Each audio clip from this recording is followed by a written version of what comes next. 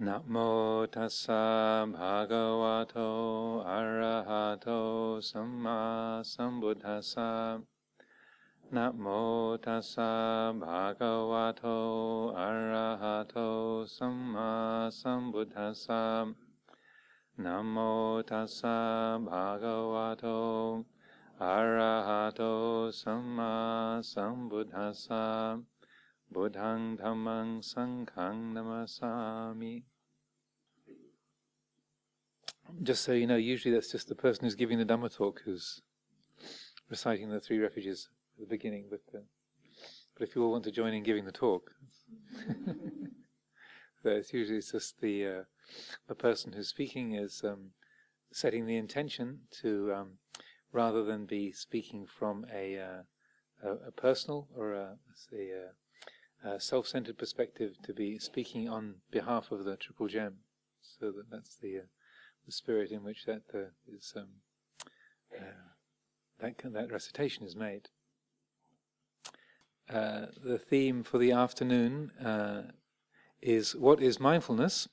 So I thought this was a very useful and broad-ranging topic, particularly because mindfulness is becoming more and more part of the English language, and also part of the sort of psychological landscape of this country, and something that is having more and more of an influence, and is being seen to be more of more and more benefit in this country and around the world. The concept of mindfulness was something that was completely foreign to me until I walked into a Buddhist monastery in northeast Thailand about 35 years ago. I'd not been particularly interested, and certainly not a practicing Buddhist before I arrived in the monastery. And I had a vague and broad interest in spirituality, but I'd not studied any Buddhist literature. And I had one encounter with a Tibetan Buddhist teacher a couple of years before, but I had no real knowledge of Buddhism. I never read a Buddhist book before I walked into that monastery, Wat Pa Nanachat, in northeast Thailand. But within a very short period of time, I was very enthusiastic about Buddhism and about meditation, and particularly about the quality of mindfulness, because the monks there were making a big deal of this. This was something very important, very significant, and it seemed to be the linchpin of the whole thing. And you could see that if the more mindful you are, the less you suffer. It seemed to be the very simple equation that if you're not mindful, you suffer. If you are mindful, you don't. Therefore, put yourself into a situation and develop as much mindfulness as you possibly can. It's one of those situations where, and even the Buddha corroborates this, more is better. So when it comes to mindfulness, more is better. So I was very enthusiastic about the idea of mindfulness, but one of the things also when considering this title for the topic, I thought one of the easiest ways of responding to that question, what is mindfulness, you can do it in a one-word answer, which is the word misunderstood. Mindfulness is misunderstood, because we can interpret it in various different ways, and oftentimes we think of mindfulness in a rather narrow or over-specific way. So there I was at the monastery in Thailand, been a Buddhist for 3 days, well actually a week by then. I was really enthusiastic about mindfulness, thought this was the greatest thing. I thought, okay, I've got it all figured out. If you're mindful, you don't suffer. If you're not mindful, you do. Therefore, as long as you're mindful all the time, then all your troubles will be over. Very simple. So on this particular day, it was actually less than a week. It was about the 5th or 6th day that I'd been staying at the monastery. And the monks and novices were out on the alms round in the early morning, and so I, as a layman, just been staying there. I was part of my job to help out sweeping up and tidying the place. And so I was in the monastery kitchen, and I'd swept the concrete floor there, and so I thought, what else can I do to be helpful? I know what. The villagers come in every morning, and they cook on these little earthenware braziers, and so there's no electricity in those days there. So they'd cook on these little earthenware braziers, and I thought, I know what I'll do. I'll cut them some kindling, so it'll be easy. They can just come in and they can start their fires very quickly. So I got some of the bits of firewood and a machete, and I started splitting some wood for them to make their fires with, some kindling. And I grew up on a farm, so I knew how to cut wood. I've been doing this ever since I was a small child, and without ever injuring myself. And so I knew that if you want to split a piece of wood, you hold the piece of wood up on end, and then you bring the axe or the blade down, and you split the wood, and make kindling that way. But then I was so enthusiastic about mindfulness, I had this thought, aha, now if I'm not very careful, I might bring the blade down with my right hand before I get my left hand out of the way. So I'll stand the stick up on its end, and then line up the knife, and then take my hand away, and then bring the blade down before the stick fell over. So I thought, I know what, rather than bring my left hand into risk at all, why don't I think of another way of holding the stick upright? Oh, I know what. I'll hold it between my feet instead. That way my hand will be completely protected. Thinking this is a stroke of genius, you can actually see this large scar on my my foot, and I still can't move my toe has never quite recovered from the injury that I lined the blade, so I thought, mindfully up with the top of the stick 3 times over, because of course I realized by that time Buddhists always do everything by threes, Buddhang Saranang Gacchami, and everything is done 3 times over. And so I lined the blade up 3 times, once, twice, and then on the 3rd time brought the blade down with great vigor. It skidded off the top of the stick and went about 1.5 inches into my foot. So my first thought was, you moron. This large hole in my foot, gushing blood all over the kitchen floor. And so then I hopped across the yard to the main monastery building and sort of knocked on the door.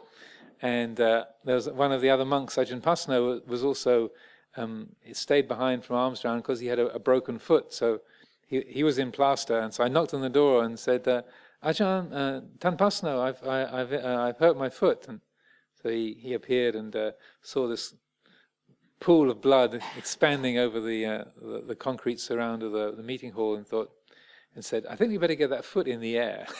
So I lay down and got my foot up in the air, and then they took me off to hospital, sewed me up. So that was my first lesson in what mindfulness isn't. That was a very clear message that I thought I was being mindful, and I was paying attention, but I was completely clueless of the fact that I was putting my foot, my very tender and cuttable foot, right into the line of fire. So this is something that it was a very graphic lesson. So I now have a slightly lame right foot and a large scar that reminds me of what mindfulness isn't. Now, when you see definitions of mindfulness, such as, I copied these down, the Pali Text Society Dictionary defines sati, or mindfulness, as memory, recognition, consciousness, intentness of mind, wakefulness of mind, alertness, lucidity, self-possession, and self-consciousness. It gives you, some sort of a range of concepts that is addressing, or it's saying that this is what sati or mindfulness is. And then the definitions made by such leading figures in the field as John Kabat-Zinn, who's the founder of the mindfulness-based stress reduction programs. And also this is from the Oxford Centre for Mindfulness. They define it as paying attention on purpose in the present moment with compassion, non-judgmentally, and with open-hearted curiosity. So those are all to do with paying attention, focusing your mind on the subject. But one of the things that is being missed in that, because we can be paying attention, we can be focused on something, we can be intent, we can be non-judgmental and compassionate, but there's an element that's being missed there.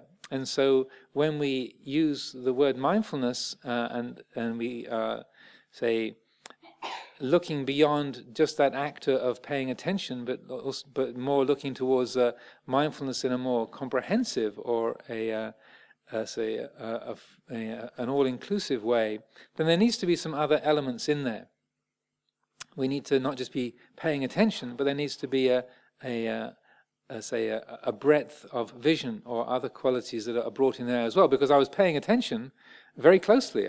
My mind wasn't wandering as I was bringing that knife down, but I was paying attention, but I was not using any kind of circumspection. I wasn't looking at the broader picture of sharp knife moving at speed down towards soft foot.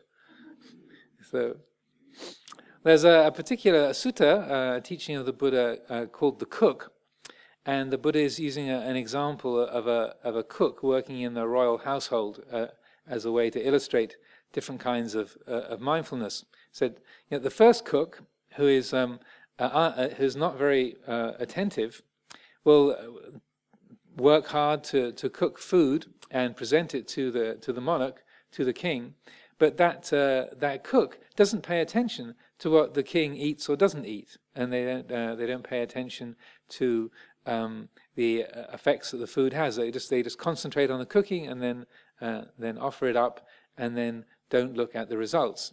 So such a cook as that will not be particularly honored or rewarded, won't be particularly admired.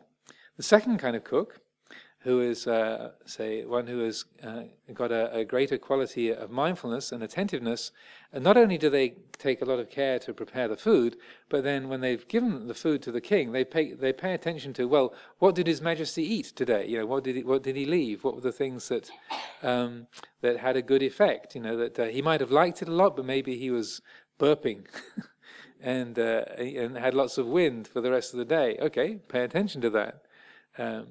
So that the cook who is wise and astute and attentive is the one who notices what is pleasing to the person that is receiving the food, and also the effects that the food has. And so then the Buddha says, such a cook who is wise and attentive and thoughtful, then they will be rewarded. The king will then praise them, honor them, and give them rewards of gold and silver. So that quality of not just putting our attention on the task in hand, but considering the broader effects and the whole picture is, I would say, the most important thing to understand. Because when you look at a definition of mindfulness and it says paying attention in the present moment, or paying attention non-judgmentally, it still doesn't bring in that extra quality of being circumspect or looking at the whole picture. So when we use the word mindfulness, and we recognize this is a most important teaching within the Pali canon and the Buddha's teachings on mindfulness, and one of Luang Por Sumedho's favorite subjects, he would often quote the verses of the Dhammapada, saying mindfulness is the path to the deathless. Even one of his most well-known and appreciated books, Mindfulness, the Path to the Deathless. Mindfulness is the path to the deathless, heedlessness is the path to death. The mindful never die, the heedless are as if dead already. So you hear Luang Por Sumedho quoting those words very, very often. It's a kind of theme for Amaravati.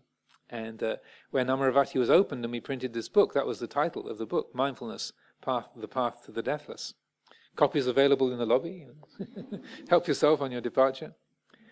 So but the mindfulness that's being talked about in that is not just the act of paying attention, because that in itself is not something that is liberating. And as Luang Por Sumedho would often say, a squirrel is mindful, jumping from branch to branch. When you see the monastery cat hunting for mice in the hedgerows, you can see that cat is very, very attentive.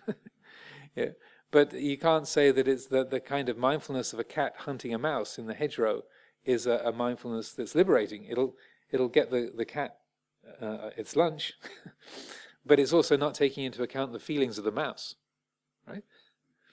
So certainly there are that quality of attention, of say being alert to the circumstances of the present and keeping a close watch at on the task in hand is an important element of it. But the mindfulness that is the path to the deathless, the mindfulness that is comprehensive, has other elements to it. Well, in this respect, the analogy that Ajahn Chah used to use, he would say that the mindfulness is like the hand, sati. That's the Pali word that we've translated as mindfulness. Sati is like the hand, so it's just the thing that picks objects up.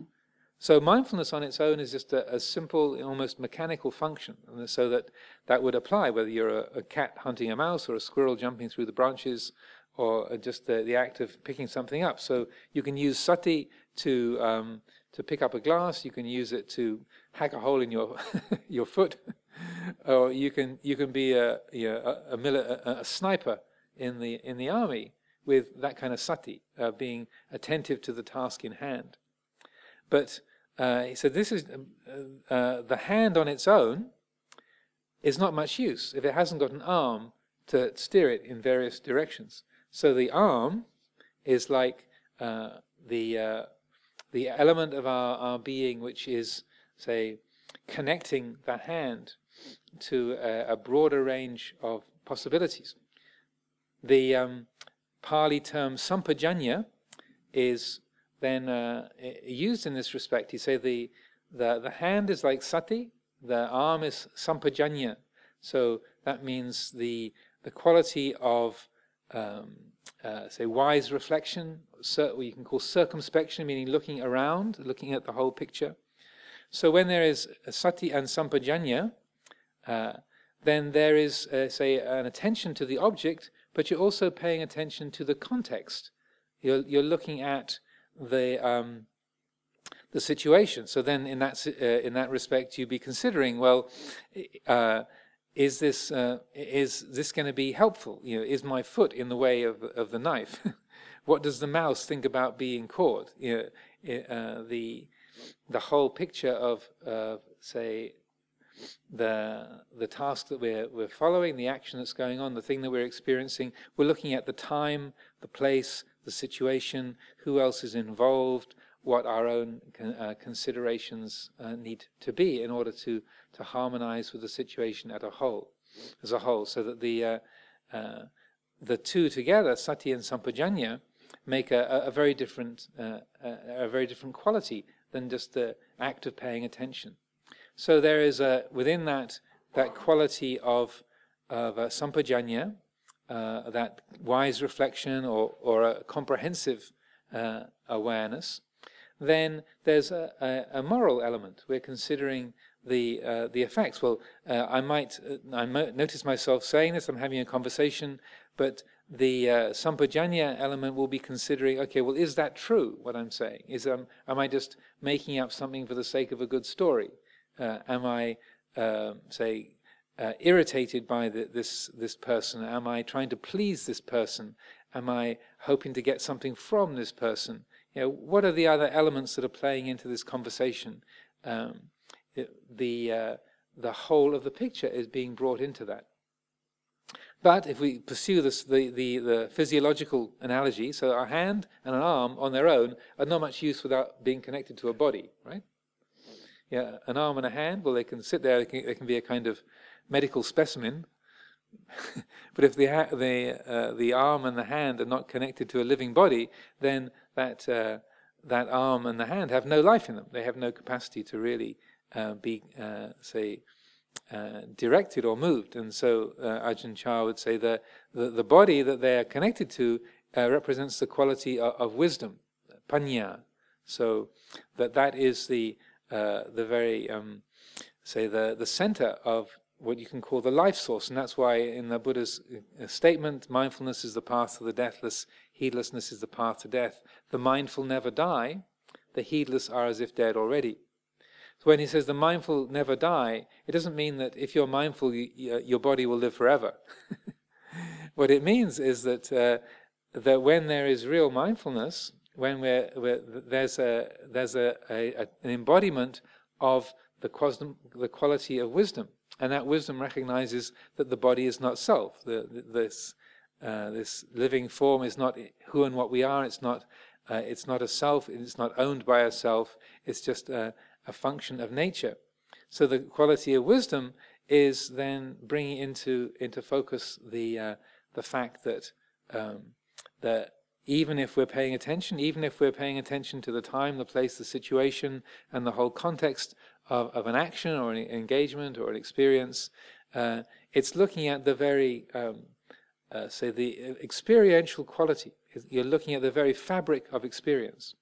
So that not only, so to give an example of this, say, not only am I paying attention to the words I'm using, not only am I paying attention to the fact that it's between 20 and 25 past 2, and I've only just really started to talk, and that I've already been talking a lot already, and I've only covered a couple of the themes I was thinking to talk about.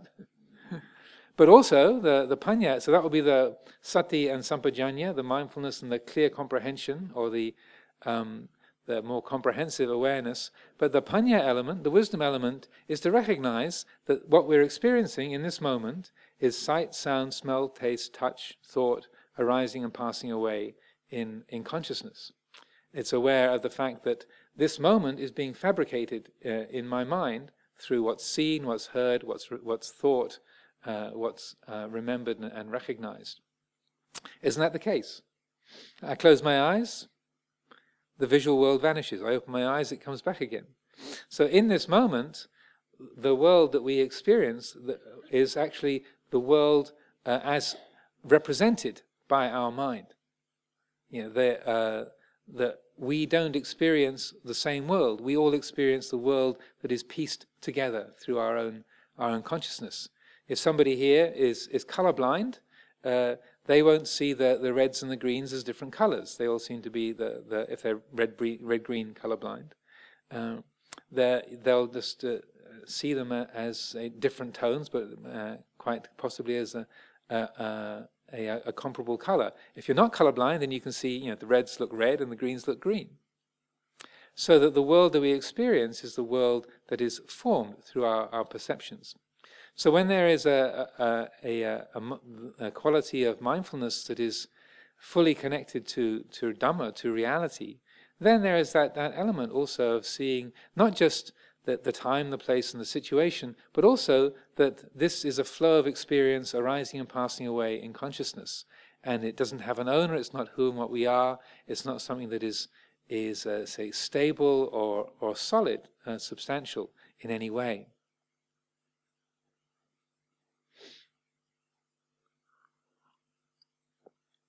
And the Buddha's main teaching on mindfulness is called the Satipatthana Sutta, the Foundations of Mindfulness. And this is probably the most important meditation teaching that you find in the Pali scriptures. And so it informs pretty much all of Buddhist meditation. And in that sutta, I could probably talk for... Well, actually, the Buddha said of Satipatthana, he said, if I started speaking now, and I only stopped speaking in order to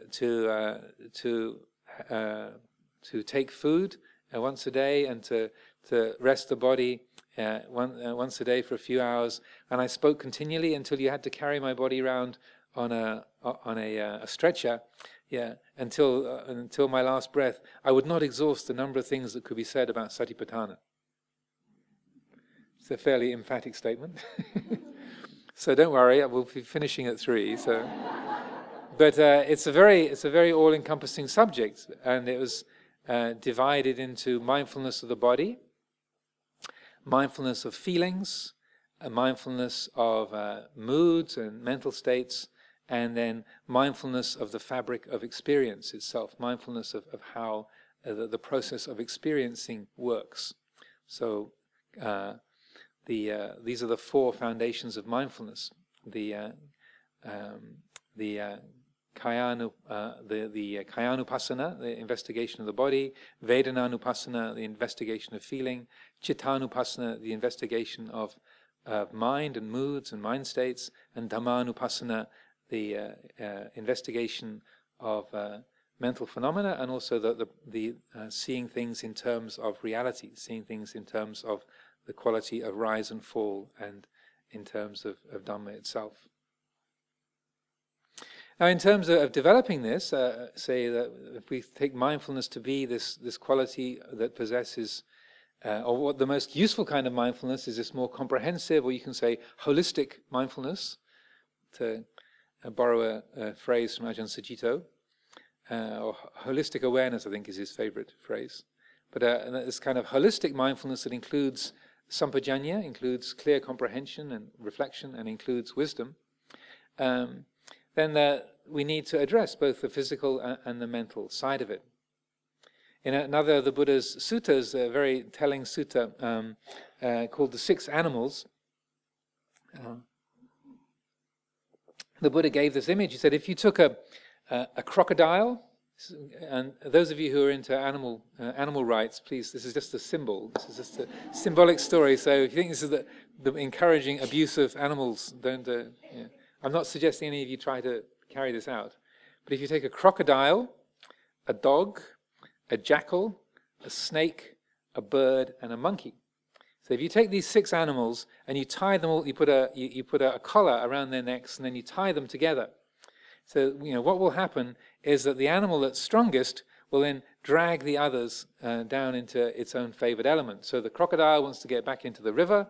The monkey wants to go back to the forest, the dog wants to go into the village, the jackal wants to go to the burning ground, the bird wants to fly up into the air, and the snake wants to go into its burrow in the ground. And so whichever animal is strongest at any one particular time, it'll drag the others off.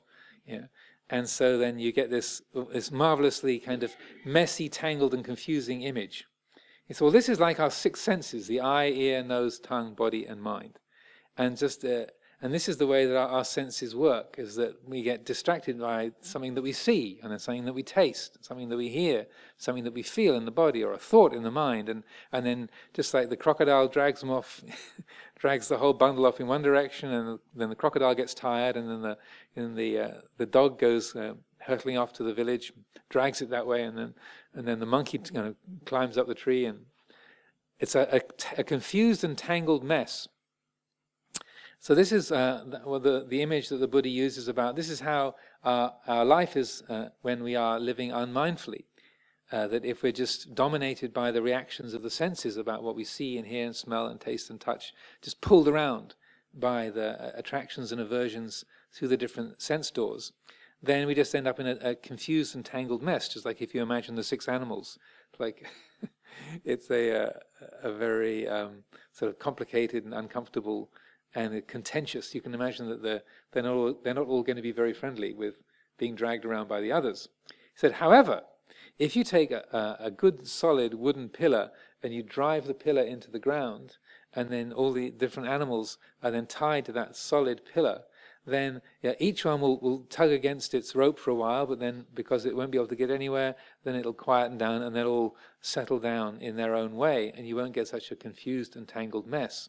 He said, in this instance, that pillar driven firmly into the ground, to which the senses are tied, is mindfulness directed towards the body.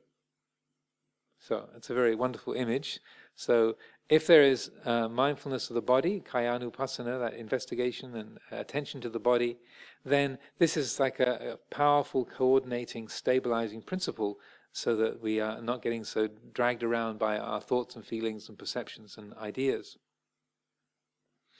So that's the simile of the six animals.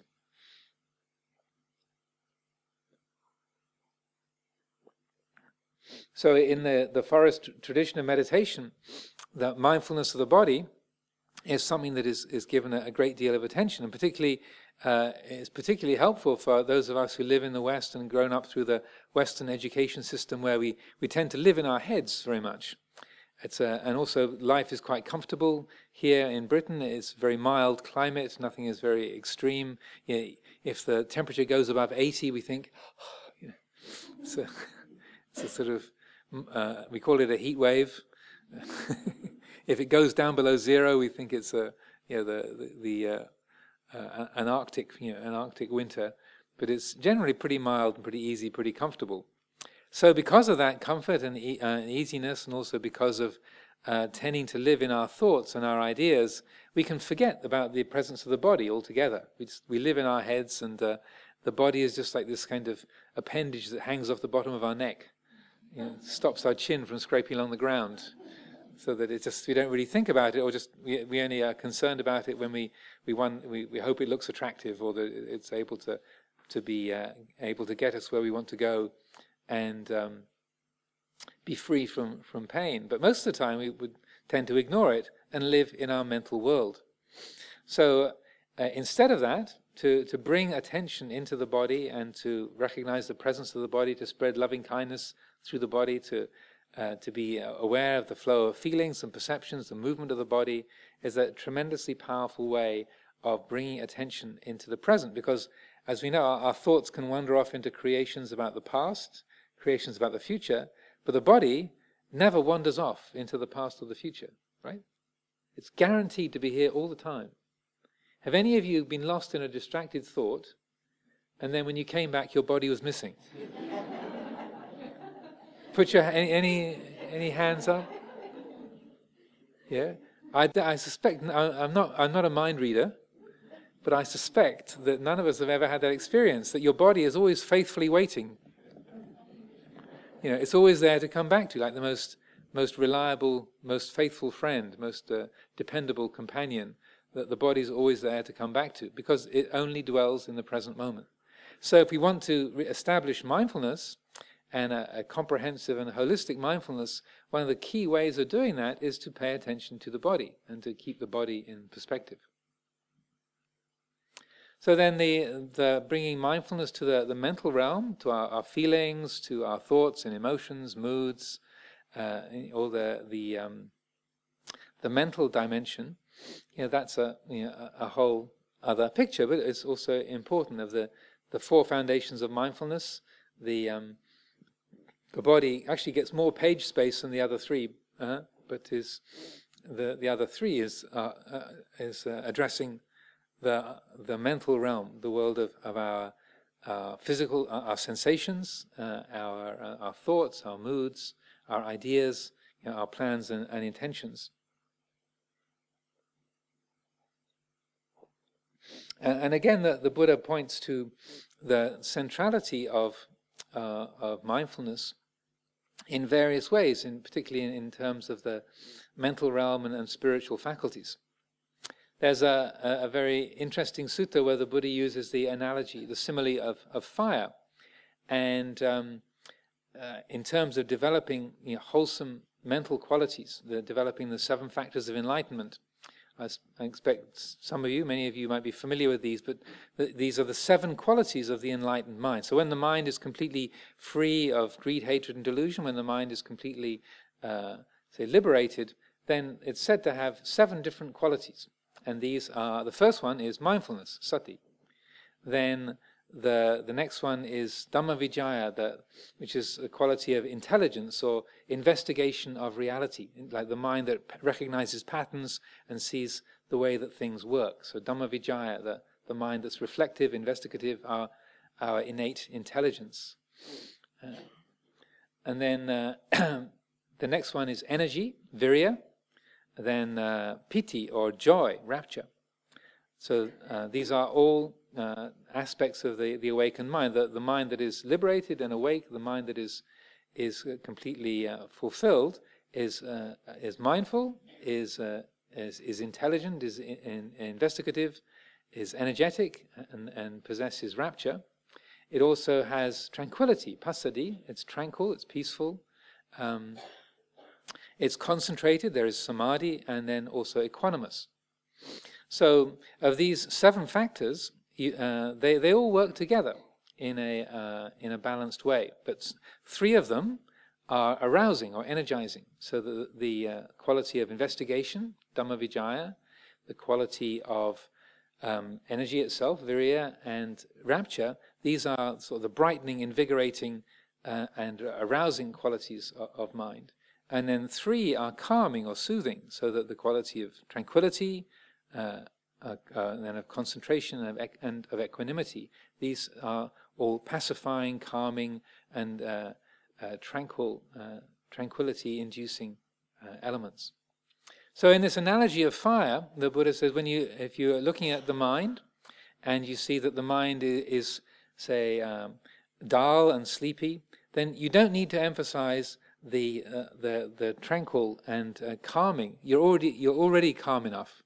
And so if the mind is sleepy and dull, then it's helpful to emphasize and strengthen the arousing qualities of mind. So just as if you're building a fire, and the fire is sort of, there's hardly any flames, it's very smoky, it's sort of smoldering. If you put on wet leaves and wet grass, it'll only make the fire smolder and smoke even more. It might even put it out. Instead, you want to bring in and emphasize the rousing qualities, to put on some dry kindling, to put on dry grass and dry branches, and that'll help the fire to catch and the flames to grow up. So that if you see the mind is dull, then you use investigation, you use virya, and use the quality of rapture. You bring in those and consciously rouse those elements. If, however, your fire is not smouldering, but is actually roaring away, that the mind is very bright and alert and busy, then you don't need more arousal. You're already plenty aroused. So just like if you've got a fire that's already burning strongly, you don't want to add on extra dry grass and dry leaves and dry branches, because that'll only make the fire blaze even higher and get out of control. So rather, you put on throw on some earth or some wet leaves and some wet grass, and it'll help to damp it down and calm it. So similarly, if the mind is very agitated and busy and aroused, then we incline towards the peaceful, the tranquilizing, the calming, and so we emphasize the qualities of passaddhi, of tranquility, of samadhi, concentration, and upekkha, equanimity. He said the quality of mindfulness is always applicable, so that whatever the situation, whether the mind is very bright or very dull, whether it's very busy or very quiet, mindfulness is always applicable. So this is where I was saying, you can quote the Buddha as saying, more is better. He says, like salt improves the flavor of every curry, and then those of you who might say, salt, but that's bad for heart disease.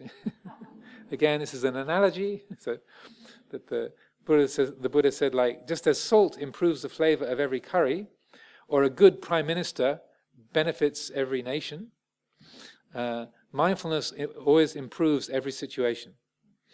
So that's a very helpful way of thinking of it. So that a good politician, a good leader, a good government minister will benefit everybody. And so mindfulness is like a good coordinating minister within.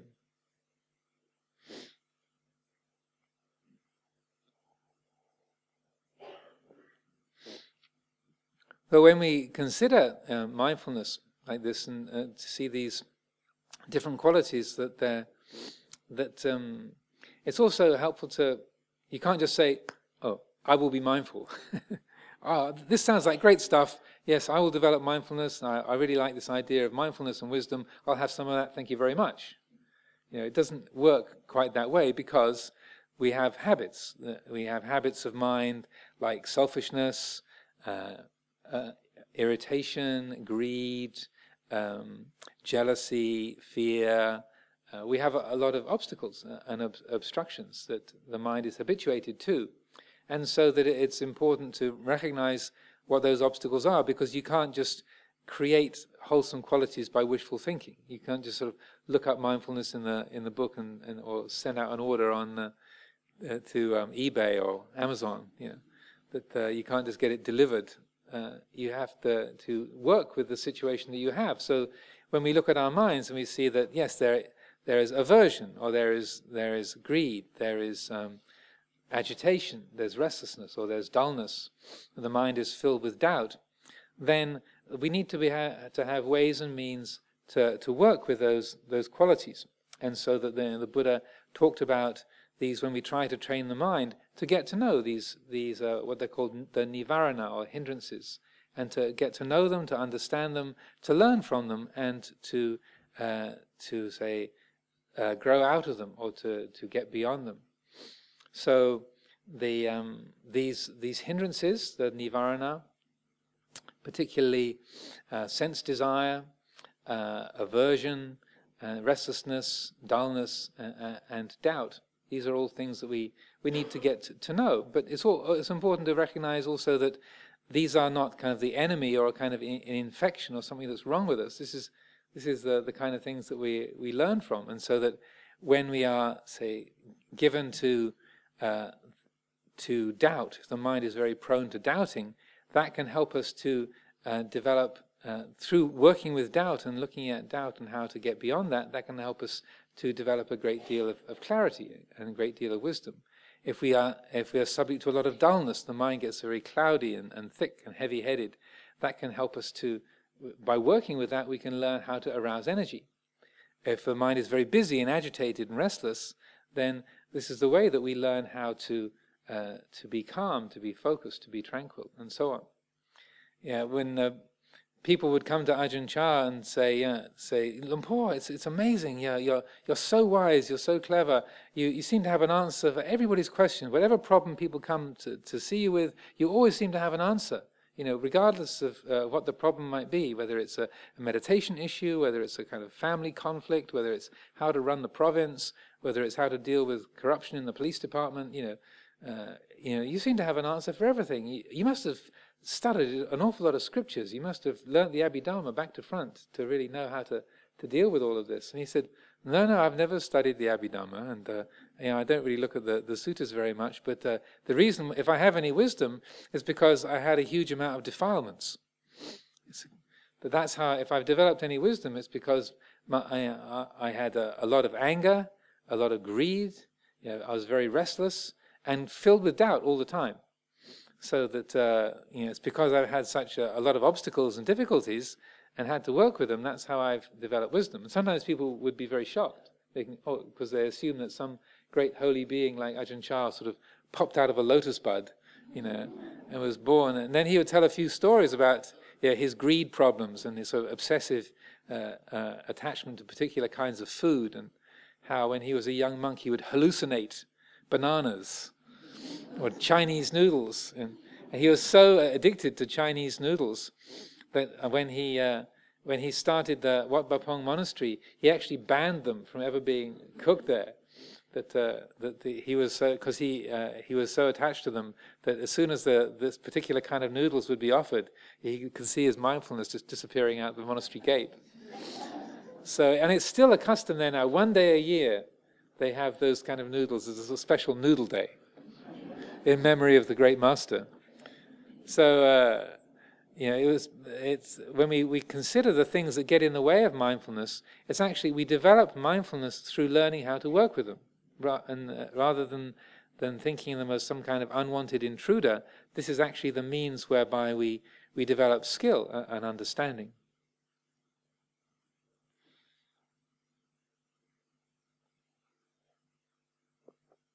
In meditation, in particular, then the learning to see how the mind works and watching the mind get pulled away down the tracks of getting irritated by something, down the track of aversion, or down the track of desire, getting caught up in wanting something, getting caught in restlessness or dullness. Your meditation, say formal meditation, is one of the best tools. Obviously, I'm completely biased in this. I freely admit this is a very biased and slanted perception. But I would say the reason why meditation is so helpful for a life that is peaceful and enjoyable and free from conflict is because we can get to know the habits of mind and to work with them. So when we sit down and do sitting meditation or walking meditation or spend time on a retreat, then we can get a close look at how the mind is working.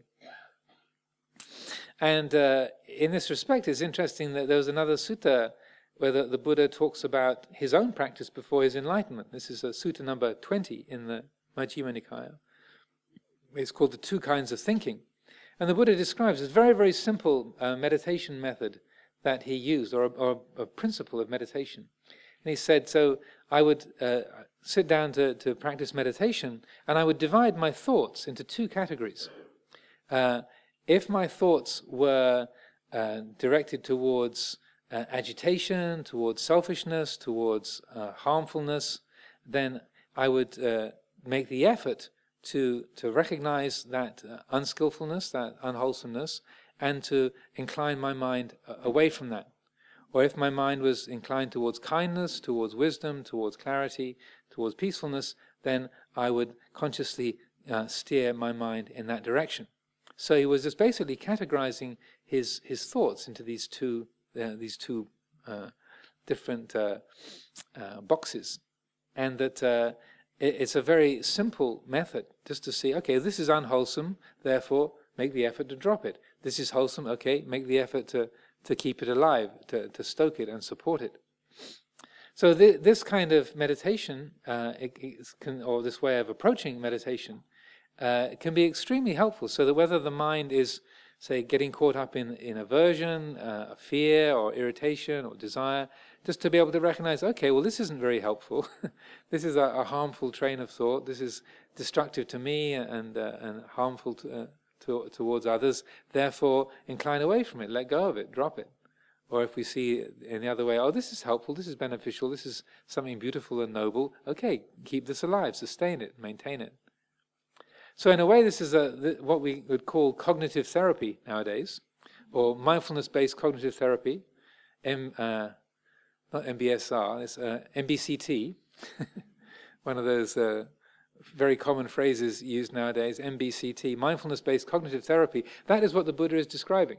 Or I think maybe the MBCT people hatched it from reading these Buddhist teachings, and I'm pretty sure they did.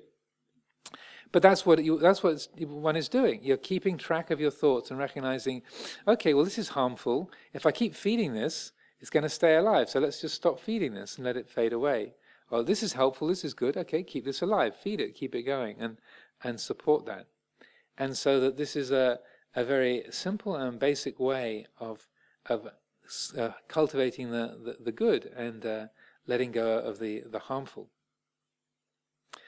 Just earlier this year, in May, I was at a conference in Rome on mindfulness, which was organized by a group of academics at the Sapienza University in Rome, and the keynote speakers were people like John Kabat-Zinn of who founded the mindfulness-based stress reduction trainings and practice, and Mark Williams from Oxford, who runs the Oxford Mindfulness Centre, and so I was right in the thick. They were almost all academics or clinicians, educationalists. I was the only monk there for the whole thing.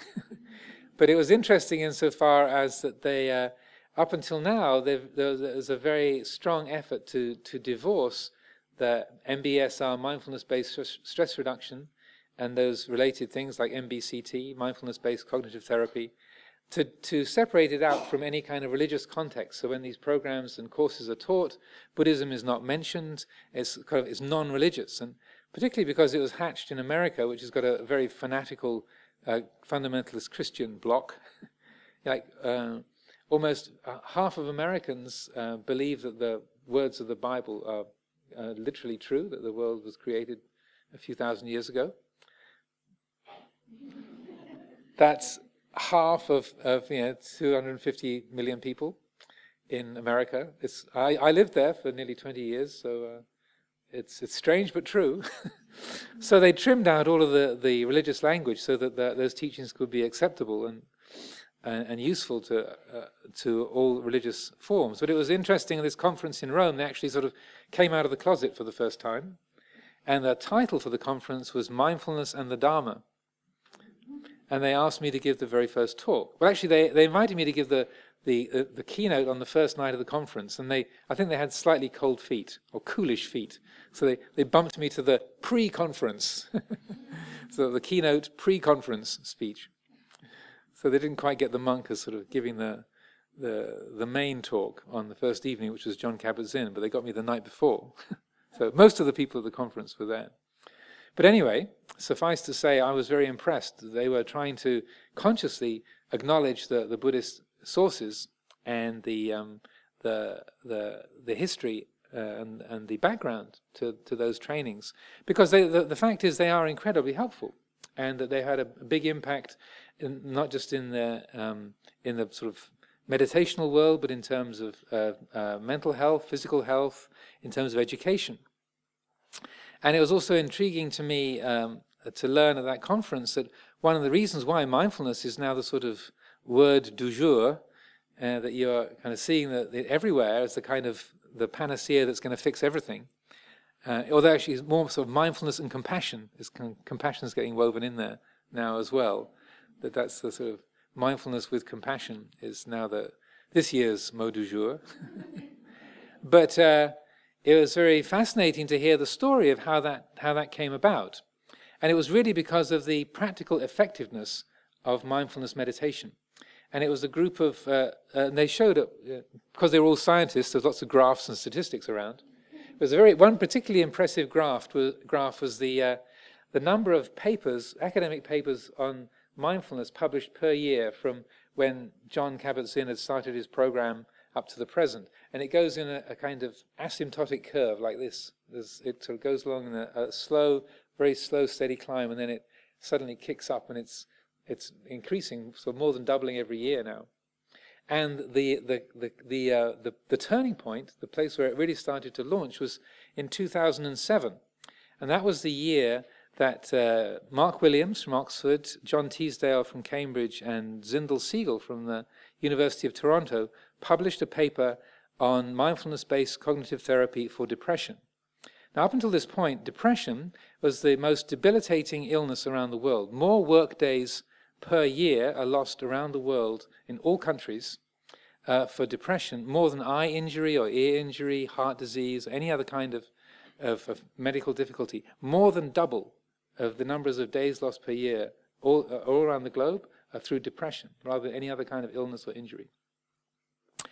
And so up until that point, up until 2007, no treatment of depression. I'm sure there's going to be some psychotherapists and psychologists, psychiatrists here who will contradict me, but the statistic I was told was that up until that point, no therapy, medical treatment or psychotherapy, psychoanalysis of any kind had a better than 10% effect on depression, which is to say, if you have had an episode of depression, you're 90 to 95% likely for that to have another episode of depression, right? So if you've had an episode of depression for several months, then if that has abated, whatever the treatment is, whether it's therapy or medication or whatever, you're 90 to 95% likely for it to have another episode of depression. Well, regardless of the treatment, everywhere in the world, nobody had got it better than having a 10% effect. With this program that was launched by Mark Williams and the others, they got that down to 50%. So, like it was, if you had an episode of depression, you were only 50% likely to have it come back. So this was like 5 times as effective as any other kind of treatment anywhere in the world, right? So this was like a bomb going off in the field of treatment for depression. And people thought, well, this must be a mistake. They fixed the statistics. Their method must have been all kinds of flaws in it. This can't be right because no one has ever achieved this kind of a result. But they were from Oxford and Cambridge and reputable universities, and they were reliable scientists, and so they ran the study again. The first one was done in Britain. The second one was done in the USA. Completely different set of subjects, different people, and they got exactly the same result. More 50% remission rate rather than a 5 or a 10% remission rate. So at that point, interest in mindfulness went off the charts, or is currently going off the charts. And that's why we see the word everywhere nowadays, because people started to think, well, what is this? How do you do this? And so one of the issues why I thought this would be a good theme is that one of the problems is that the kind of mindfulness that's being talked about is this kind of very limited view of just sort of paying attention, or say concentrating on a task, or and a bit more helpfully learning to watch your thoughts and not follow the harmful ones and to support the wholesome ones. But it's not a mindfulness that is particularly all-inclusive. And so one of the reasons they asked me to give a talk at the conference was to, say, create a clearer picture. So my own pet theory is that, say, as I said, compassion has now come into the picture. So it's not just mindfulness, it's now mindfulness and compassion. My pocket theory is that within a couple of years, morality will come in.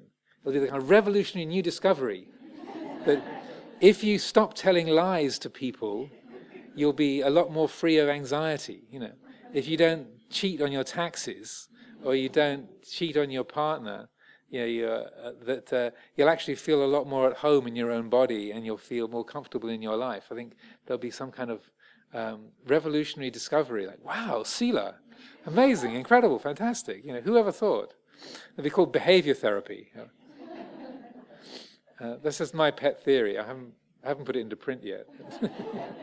But I strongly suspect, because when you have not just sati and mindfulness, but sati sampajanya, then you do think about what the mouse is feeling. You don't just sort of pay attention to your action. You sort of you mindfully fill out your tax forms with false numbers. You're recognizing, well, this is not true. I'm cheating here. I'm trying to get away with something. And when you are lying or you're cheating, you're recognizing, ow, that hurts. I feel a tension inside me. And that if you're just paying attention in a limited way, you're like with the knife in my foot. Yes, you're paying attention, but the damage is potential and became actual. And so similarly, when we are really developing mindfulness, it includes morality. It includes that sense of our social conscience. It includes a sense of our relationship to others. So that I would say you can't actually be a mindful sniper. You can't mindfully cheat on your taxes or mindfully flirt with somebody who isn't your spouse.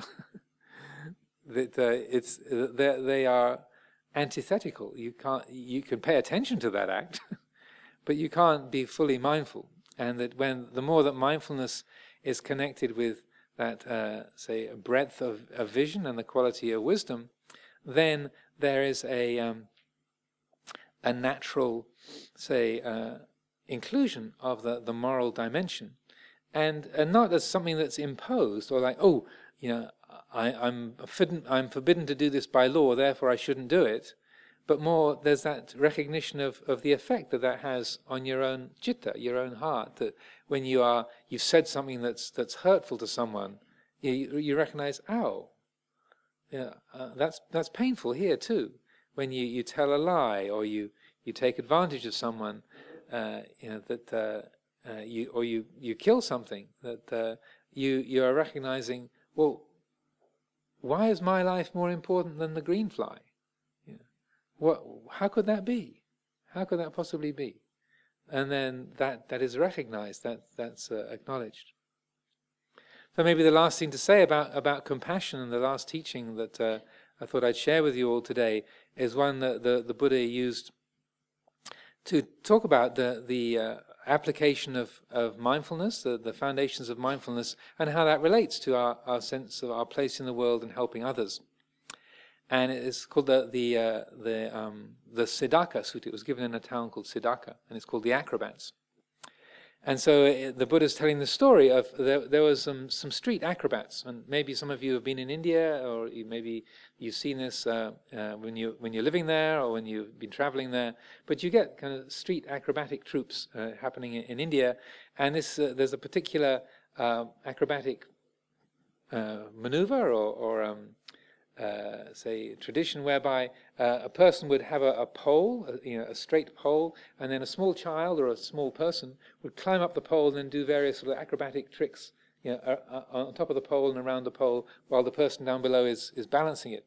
And those of you who've seen a novel by Rohit Mistry called A Fine Balance, there's on the front of the cover of the book, he's got it's the same kind of acrobat with a bamboo pole on the end of his finger, and there's in the analogy of the Buddha, there's this acrobat and the acrobat's little daughter who's the helper, and the dad says, and the name of the daughter is Medalantika, which means frying pan.